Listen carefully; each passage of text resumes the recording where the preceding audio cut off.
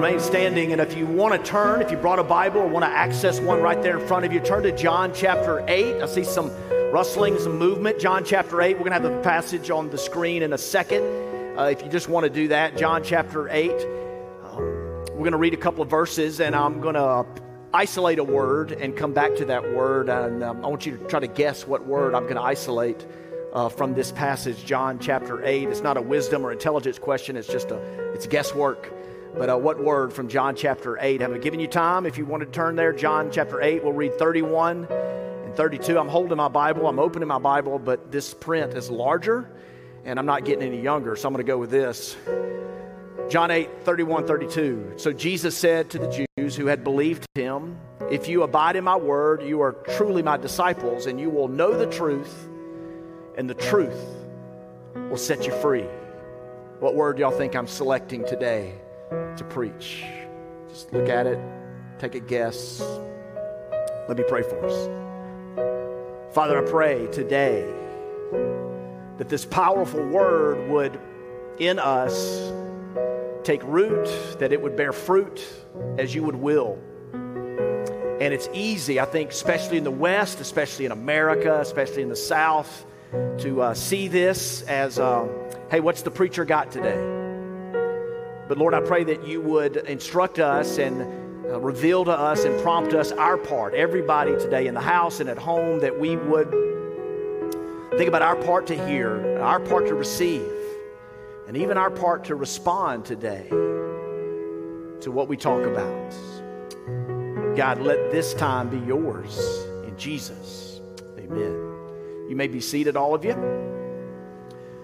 Today we're beginning a brand new series. We start a new month. It's the first Sunday, first day of August. There's 5 Sundays in the month, and so we're going to do a 5-week series on faith. Everybody knows, you don't even have to be a person of faith to be unsurprised by this comment, but that the Bible says a lot about faith. It tells us what faith is. Some of you are too systemized in your thinking. You don't allow for mystery and nuance, but the Bible's pretty clear.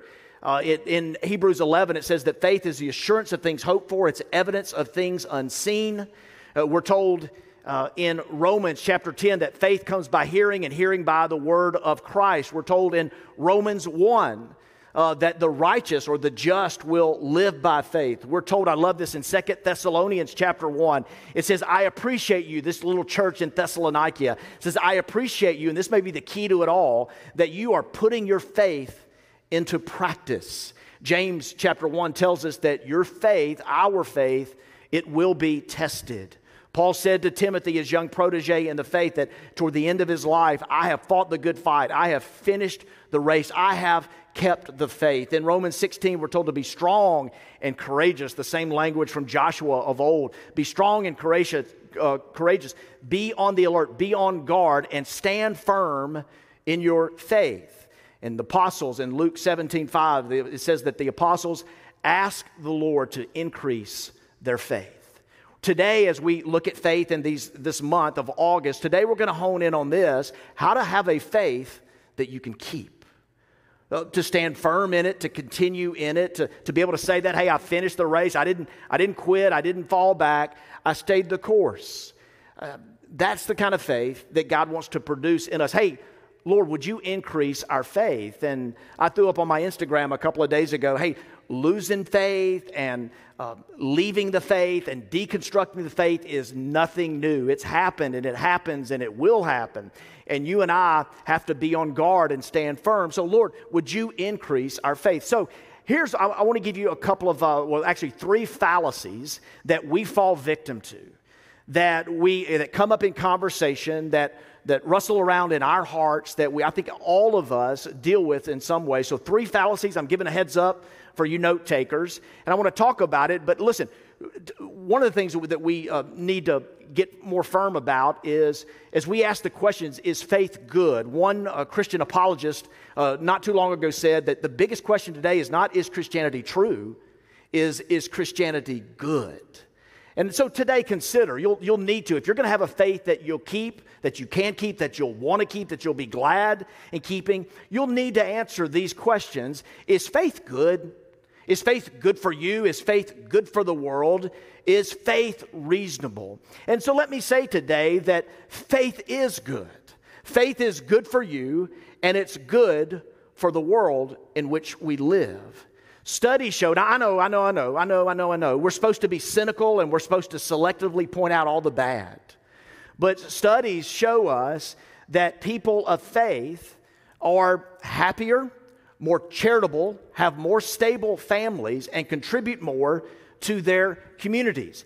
If I have hit some resistance in anybody today, anybody skeptical about that, you maybe think, well, here goes the preacher. He's going to cite a Lifeway study or maybe Barna or something like that. Nothing wrong with them. But no, I'm not going to do that. The London Sunday Times, June of 2014, a group of researchers drawing from the records from the National Institute of Health, as they studied things and coalesced these findings, they asked a central question, London Sunday Times, June 14th.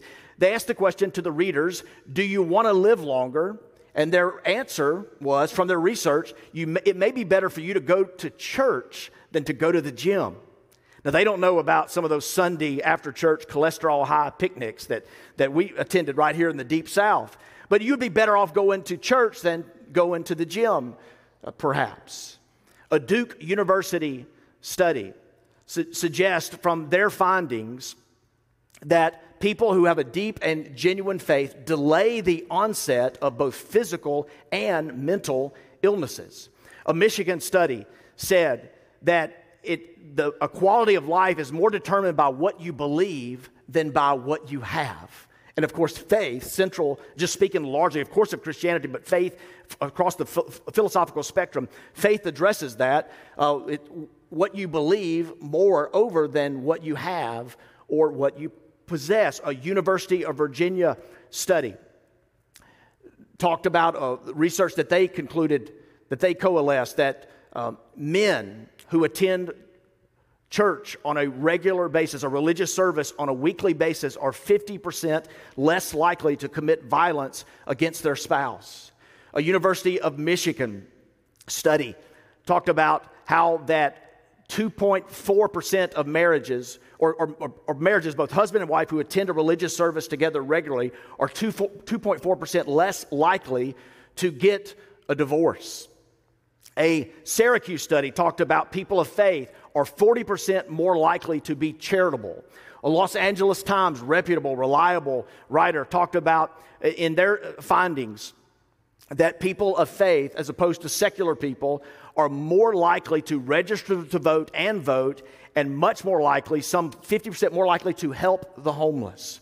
Study after study after study tells us, now I know, we're supposed to be cynical, we're supposed to selectively look for all the bad, but let me say, faith is good for you. Faith is good for you, and it's good for the world. And people of faith have found over and over again, we are finding that people of faith are happier, they're more charitable, they have more stable relationships, and give back more to their communities.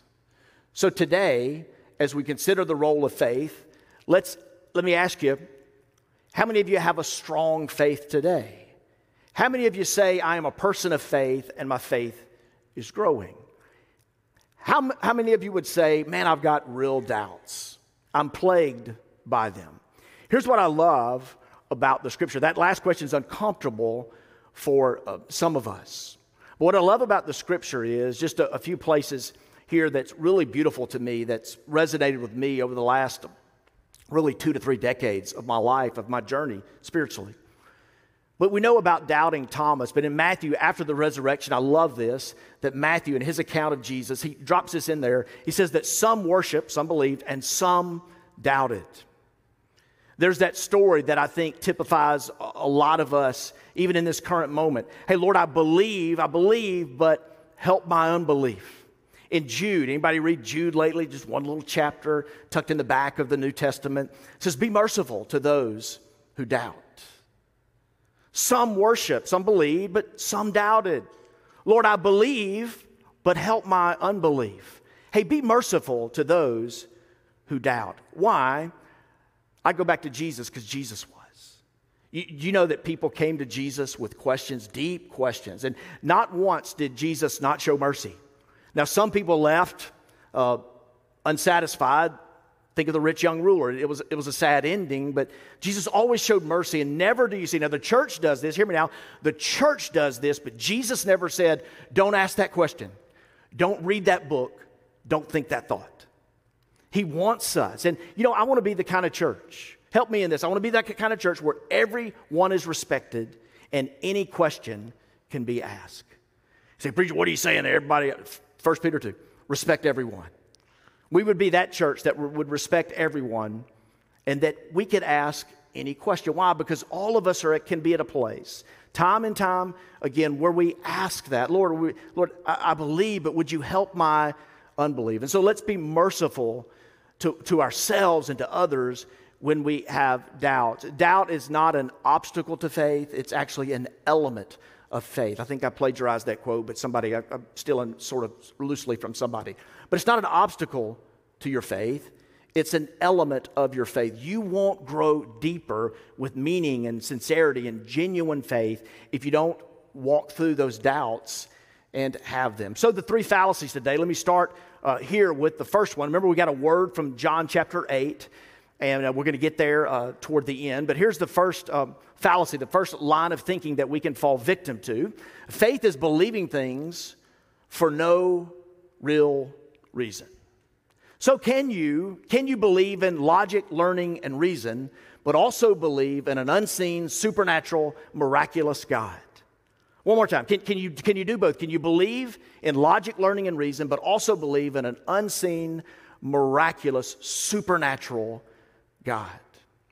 Check out Paul at Mars Hill. Some of y'all know I've listened to that Rise and Fall of Mars Hill podcast about a church that named themselves after this account in the city of Athens. Here's Mars Hill, Athens, back in the day. Acts 17, we're looking at verse 16 to 18. While Paul was waiting for them in Athens, he was greatly distressed to see that the city was full of idols. So he reasoned in the synagogue, there's that word, he reasoned in the synagogue with them, both Jews and God-fearing Greeks, as well as in the marketplace, day by day, with those who happened to be there. Those are the Enneagram 7s. A group of Epicurean and Stoic philosophers began to debate with him. Some of them asked, what is this babbler trying to say?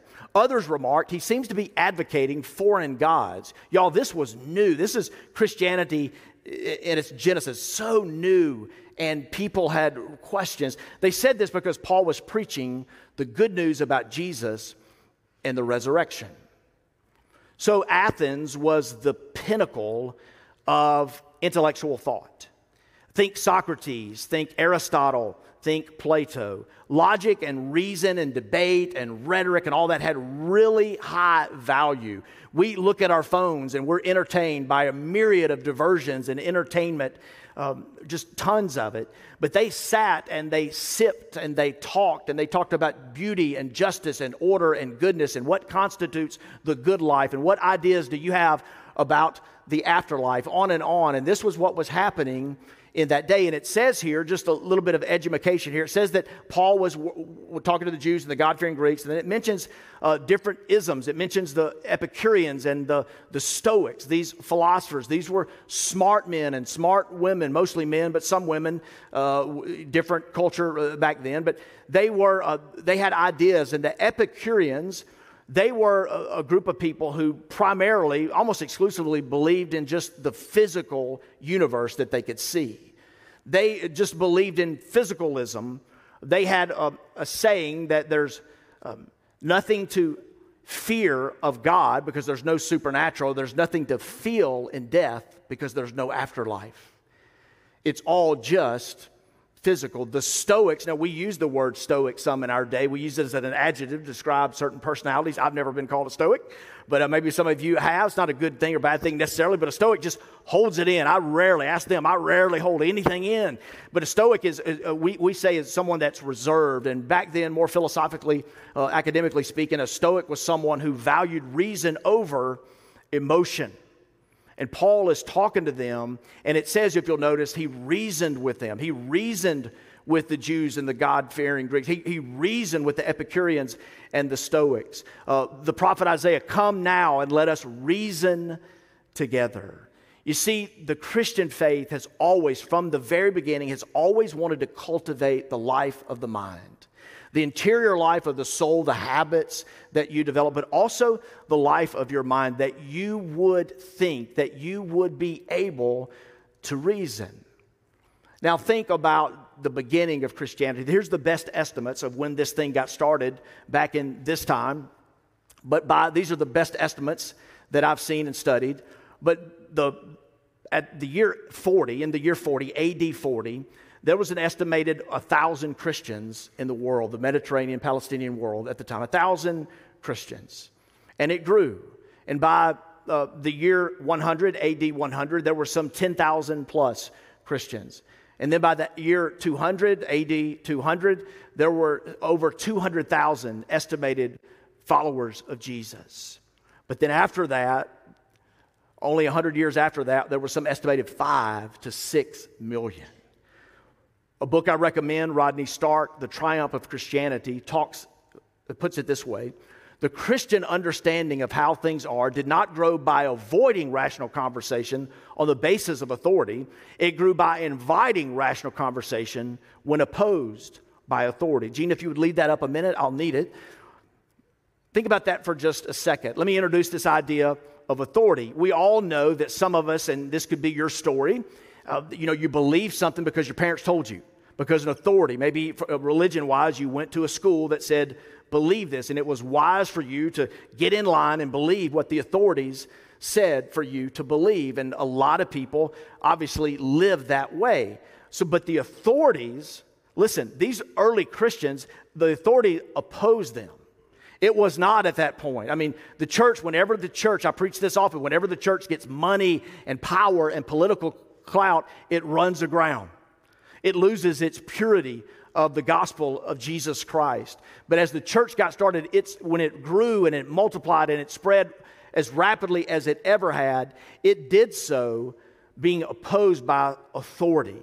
These early Christians, these little Christ, these followers of the way, as they were called before Acts 11 in the church at Antioch, these believers, they were persecuted and they were executed. Some of us in America, they're like, we're being persecuted. And I don't want to start a fight necessarily, but I think some of us, we've just lost some preferential treatment. We've lost some status, and I don't know that it's necessarily persecution. It may be coming, but let me tell you, they knew about persecution, and it's when the church spread at one of its fastest points, certainly the fastest point in the early days. So one more time here, the Christian understanding of how things are did not grow by avoiding rational conversation on the basis of authority. It grew by inviting it, and we see that in Paul. We see this at Mars Hill. We see it, and we are called to invite reason into the discussion. It's a fallacy to think that faith is, it's just believing things for no good reason. There's actually evidence and assurance. Now, isn't that a funny passage? I quoted it at the outset, Hebrews 11. Faith is what? The assurance of things hoped for, the evidence of things not seen. Like, we go, yay, assurance and evidence, baby. Give me some of that. Aisle 9 at Kroger. Assurance and evidence. I'm going there. But hoped for and not seen is where it gets funny, doesn't it? It gets a little murky. But are there reasons for our faith? And what are those reasons? Second fallacy that we can fall for, that as we do fall for it, we won't have a faith that we can keep. You can't believe, here's the fallacy, you can't believe in both faith and science. Now, what's the role of science? The role of science is to faithfully advocate the data in front of them. That's what a scientist does. They faithfully advocate, understand and advocate the data in front of them. Now, this is a funny point today with this virus running around. Like, y'all are like, is he going to get political? Is he going to take a stance? And some of us are knocking science. I've been a little guilty of it myself. I've said some unflattering things about the CDC in the last year and a half, okay, but I repent. But listen, science, Francis Collins said this, the former head of the Human Genome Project and the director of the National Institutes of Health, who is a brilliant person and a Christian. He said, science is not truth. It's not the truth. Science is the pursuit of truth. And so when it is wrong, it goes back to what it has learned. But listen, science is, the role of the scientist is to formulate, to faithfully audit and advocate for the data in front of them. But for the follower of Jesus, for the thinking Christian, for the one who would be equipped, 1 Peter 3:15, to get ready to give a reason for the answer, the hope that is in you, the one that can reason, the role of the Christian is to faithfully nurture the evidence of faith in front of them. And so it's our charge, it's our challenge to be able to do that. We need, let me tell you, if you just go science and you just say, you conclude that we are just raw, logical machines, then you're missing the broad, the challenge against religion. Certainly religion can be this. It can narrow your life and it can restrict your life. Some of the conversations I'm having with people that are deconstructing their faith, look, I'm telling them, I'm finding common ground. I would deconstruct that faith that you're talking about myself because it's constricted you. It's rigid and it's joyless and it doesn't lead to the freedom that Jesus talks about when we discover the truth. Here, faith has this role. And the role of faith picks up where science can't. And so, as a scientist, it should be a good thing. Again, Jesus never said, don't read that book, don't ask that question, don't think that thought. He invites it. What if we were a church that respected everyone, where every person is respected and any question could be asked? You could ask your deepest questions and look for honest, real, raw, open answers to them. We need science and we need songs. Think of Psalm 96. Let the heavens rejoice. Let the earth be glad. Let the seas resound. Let the fields and all that's in them experience jubilation. That is song, and we need it. For anybody, look, I've met some smart scientists that have faith and don't have faith, but I've never met someone that's just into physicalism and science that has joy to their lives. I'm just a raw, logical machine. It's empty, it's not beautiful, and it's not broad, it's not open to encompass the mystery and beauty of the universe. And so we need the Psalms, we need songs. Man, could you imagine not having this book? Could you imagine not having the songs? Could you imagine not having the beauty and being able to test to what God has created and to feel that in the deepest parts of your soul?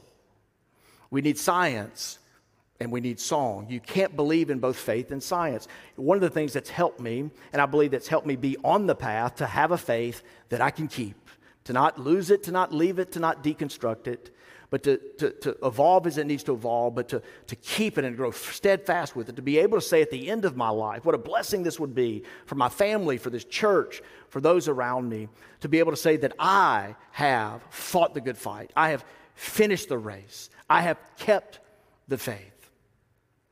In this, we need the elements that faith brings. We need to be able to look at this world and appreciate the mystery of it all. The third, I failed at this point. One of the things that's helped me to keep my faith and for my faith to grow, as I prayed the same prayer of Acts 17:5, Lord, increase my faith, it's been to learn from intelligent people who have a robust faith. To learn from people who could stand up here today and much more intelligently say than I, hey, faith is not believing things for no good reason. There's been people throughout the history. I've appreciated Isaac Watts studying some Christian biographies. Hey, look, I know the thing is to scroll with your thumb on your phone all day, but I would just encourage anybody inclined to read something a little more robust and meaty, and to consider some great Christian biographies, women and men who've walked with Christ, who have loved God with all their heart, soul, mind, and strength. One of those is Isaac Watts. Y'all know Joy to the World? When we get past 115 degrees today and move closer to December, I envision that Lauren will do this right in here singing Joy to the World. Isaac Watts wrote Joy to the World. And some people think faith, I heard it a few weeks ago, some people think faith is just, hey, it's just somebody going on a really strong emotion. And they wrap all this belief and all this worldview around this very, very strong emotion. Now, Joy to the World gets me. It really gets me. But Isaac Watts was a logic teacher. He was one of the premier logic professors and writers. He wrote the textbook on logic of his day. And God has always brought people like Isaac Watts, like Paul, like Augustine, like Aquinas, like Dorothy Sayers, like C.S. Lewis. My oldest son is reading Mere Christianity right now on his own. He's just doing that on his own. What a great way to look and say, I don't have to borrow my parents' faith. I don't have to think in isolation, but I can learn from other great thinkers and other great leaders who've gone before me. It's not just strong emotion, people. There's reason for it, reason for it. The third fallacy that we can fall toward, I'm just skimming the surface, no one can really know about spiritual truths. Keep thinking, keep searching, keep asking, keep grappling and wrestling with God. Don't give up and don't conclude because it's spiritual truths that no one can know about spiritual truth. Or add to that, if you're a note taker, add moral knowledge. Now, let me preach for a second. I got a few more minutes. The word that I want to select from John 8, 31 and 32 is the word know. The word know. Because whether you believe Jesus was right or wrong, he claimed to have knowledge. He said, I know. He claimed to have knowledge. So let me ask you a question, and I'll follow up with another question. So 2 questions if you're scoring at home. And most of my questions are rhetorical, but I'd love for you to answer this out loud, okay? The first question is this. I'll give you a second to think on it since you're going to answer out loud. You don't want to be wrong in front of your peers. But can you believe something and be wrong about it? Okay? Can you believe something and be wrong about it? Y'all ready to answer? Here we go. Can you believe something and be wrong about it? Yes. Absolutely. Look, my wife all the time tells me that I am wrong about something. Yeah, y'all got to listen. But look, yes, you can believe something. In fact, hear me now. You can believe something at the top of your lungs and feel very certain that you're right, and you can be wrong. A friend of mine, he's one of my pastors. He says, man, the truth about you, RG, is you don't know the truth about you. Hey, Robert, when I'm telling him about a problem, he's like, hey, Robert, you need to be aware that you might not be aware. And then I hang up on him and go live my life the way I want to. Hey, listen. You can believe something and you can be wrong about it. Second question, follow up to the first. Can you know something and be wrong about it? No, because you know. It's knowledge. It's not just feeling certain about something. It's knowing something is true. And here's the thing. Take it or leave it, love it or loathe it. But the scripture writers, the biblical writers, all talk about knowing. In fact, the word knowing and knowledge is a pretty big word to the scripture writers. And the idea there is that it comes in like a light and it penetrates our world, whatever gloom or darkness or ignorance that we're walking in, whatever lack of wisdom, and it enters into and it pervades, and then we walk into something that's light. Like some people I'm talking to that are losing or leaving their faith or concluding that you can't really know about spiritual truth. It's negative and it's limiting. It's not broad and beautiful and freeing as our Savior taught. And so, what does it mean to know? And that gets a little tricky here, but let's look at a few of the passages that I've selected here. Here we are. If you abide in me and my word, you are truly my disciples, and you will know the truth. Now, notice the order. This changed my life only a couple of years ago. Because we have this idea of like, I'm just going to study and learn and learn and learn and learn. And I'm going to find out, if it's true, and then I'm going to make this conclusion, and then I'll apply, and then I'll follow. And Jesus is like, if you abide in my word, you're truly my disciples, and you will know the truth, and the truth will set you free. We got to take him at his word. We got to learn to trust him. We've got to hear what he has to say and apply it to our lives. Can I say today, Jesus will never disappoint you. There's a passage in 1 Corinthians that says, don't put your faith. Remember all those passages on faith I was quoting? Don't put your faith in the wisdom of man, but put it in Christ. Like that, the church at Corinth need to hear that, but you and I need to hear that. Look, people are going to let you down time and time again. I may let you down, probably not, but people are going to let you down time and time again. But it's our faith in the truth of the gospel in Jesus and who he is, and that truth will set you free. Acts 1:4. Do we have that, I believe? So that you may know, this is the good doctor, Luke, so that you may know the certainty of things that you have been taught. Can I say something? Christ wants you to know. He wants you to see evidence and sense it and make it a part of your life. Another passage, 2 Peter 1:5, one of my faves. For this very reason, make every effort to add to your faith goodness, and to goodness knowledge. Add it to your life. Make it a part of that. And it goes on to talk about the moral knowledge of this. Is there another passage behind this one? I can't remember.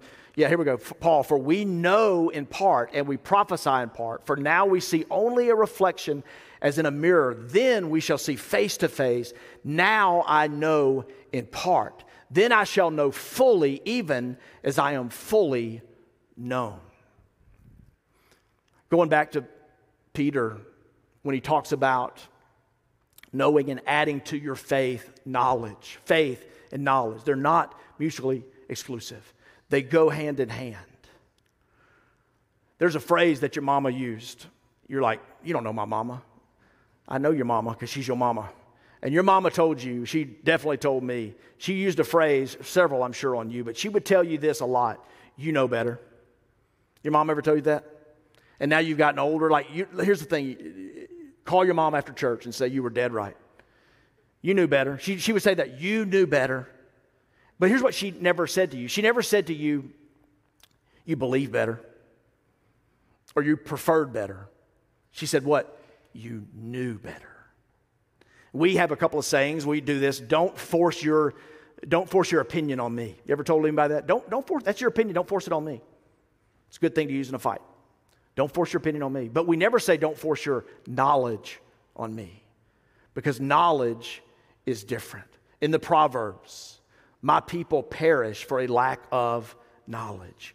Man, we need to add to our faith. We need to add to our faith knowledge. Interesting thing, though, about this is that knowing is the thing. Sometimes we're so worried, and this helped me a few years back, to stop worrying so much about my doubts and to focus on what I know to be true and whether I'm living that out or not.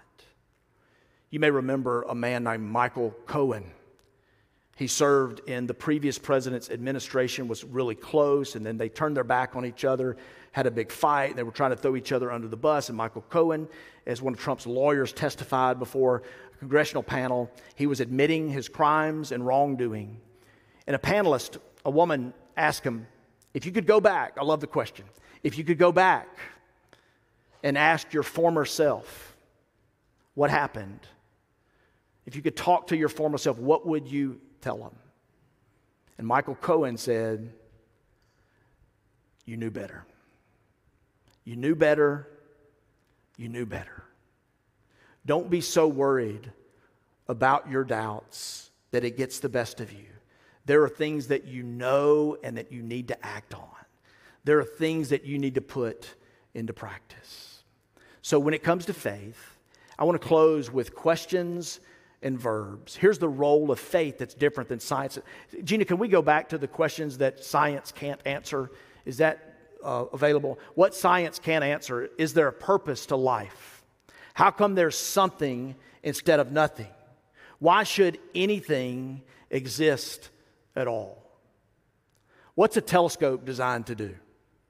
A telescope is designed to see faraway lights, to detect from a distance, to see, the wavelengths along the electromagnetic fields. What's a microscope designed to do? It's designed to magnify small objects at the cellular level. That's what they do, and there's a limit. There's beauty there, and it's science, and it's good. We as followers of Jesus should follow truth wherever it leads us, humbly and fearlessly, wherever truth leads us. And science is so good and has a value, but it's limited. And what science can never answer is this. And why is there existence? Why are we here? And even a friend, a doubter friend, a strident skeptic that I know and love, said that to me a few months back. Man, these questions can keep me up at night. And why is there something, and is hope any better than despair? And these questions, science cannot answer. Faith is about questions, if we could go forward. Faith is about questions. The first question ever asked in the Bible is this: Adam, where are you? And can I say this is the role of faith in your life? Be open to God working in you. And this is a question that God asks everybody at all times. Do you know that you can start your day every day with God and you can answer this question? Hey, God, I'm sad. God, I'm hopeless. God, I'm numb. God, I'm joyful. God, I am grateful. I am here and I'm in need and I want you to work in me. Where are you? The second question, a follow-up from the first, where is your brother? This was asked of Cain after he took out his brother Abel, and Abel had a response to God. Some of you will remember this. He asked the famous question, this is the role of faith, is, am I my brother's keeper? Faith answers these questions. Faith gives us meaning and purpose, and it brings reason and order and beauty into our lives as we know, as we come to learn that God wants us to ask these questions, to answer them and to ask them. And the answer is yes, you are. Your faith teaches us, yes, you are your brother's keeper. Yes, you have a role with everybody in your life. And then another question that faith brings. All these are in Genesis. This is Genesis 18:25. Abraham is challenging God. You can do that. You should do that.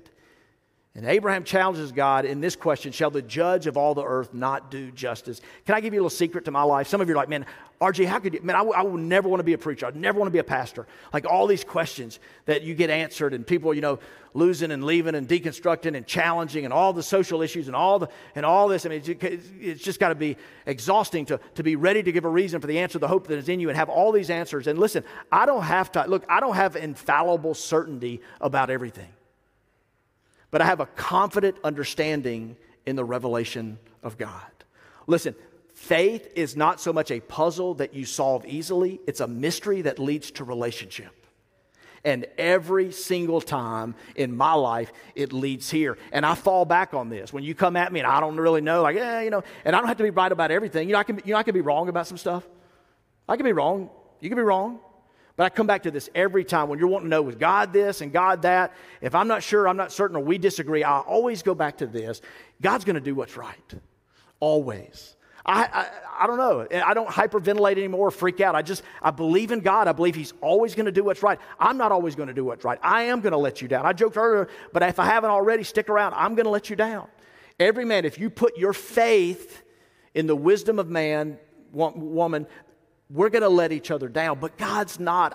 Listen, my testimony this morning, I have a peace. And here after these questions, I'm going to close on this as our team comes up. Beyond the questions are the verbs. In John 8, that's our passage today about knowing and following and abiding and letting the truth set you free. In the Gospel of John, I was noticing 5 verbs. There's patterns to these verbs. The first one is this. The first one is see. That God would allow us to borrow the words of one writer, not just to take some blind leap in the dark, but to step into the light. To step into the light of following Jesus, to take Him at His word and to apply it to our lives, because the only faith that matters is a faith that is practiced, that's genuinely practiced, and to see. And the second word there is the word we've talked about, the word we've highlighted. It's the word know. Again, it's not a certain, some of you are waiting on this. You're waiting for a certain infallibility on everything, and you're just not going to get it. Let God give you a confident understanding. Quit trying to solve the puzzle so easily, and let the mystery lead you to the relationship. What about this, God? What about this? What about this? What about this? God's going to do what's right. God is just. He is the one that we follow. And the third verb here is the verb love. I will know one day fully, but now I only know in part. But what counts is as we follow the mystery to the relationship is that we love.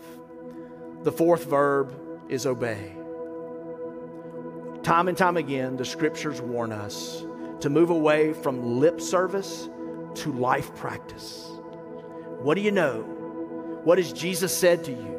What spiritual truth is being enlightened in your life, but you haven't taken a step forward? It's just lip service for you.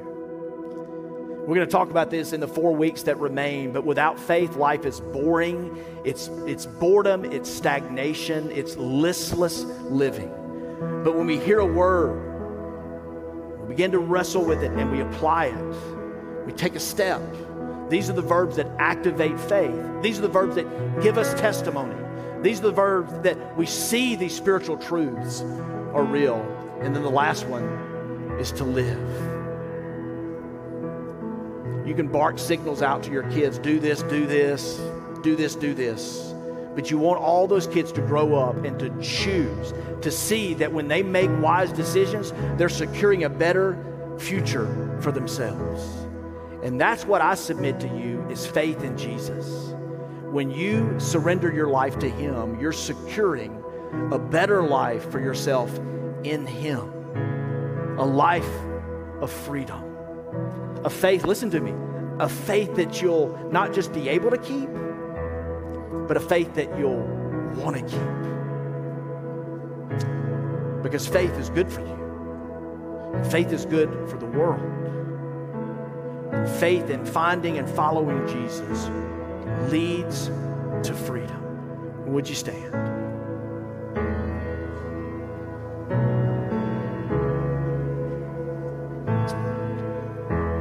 Father, these questions, where are you?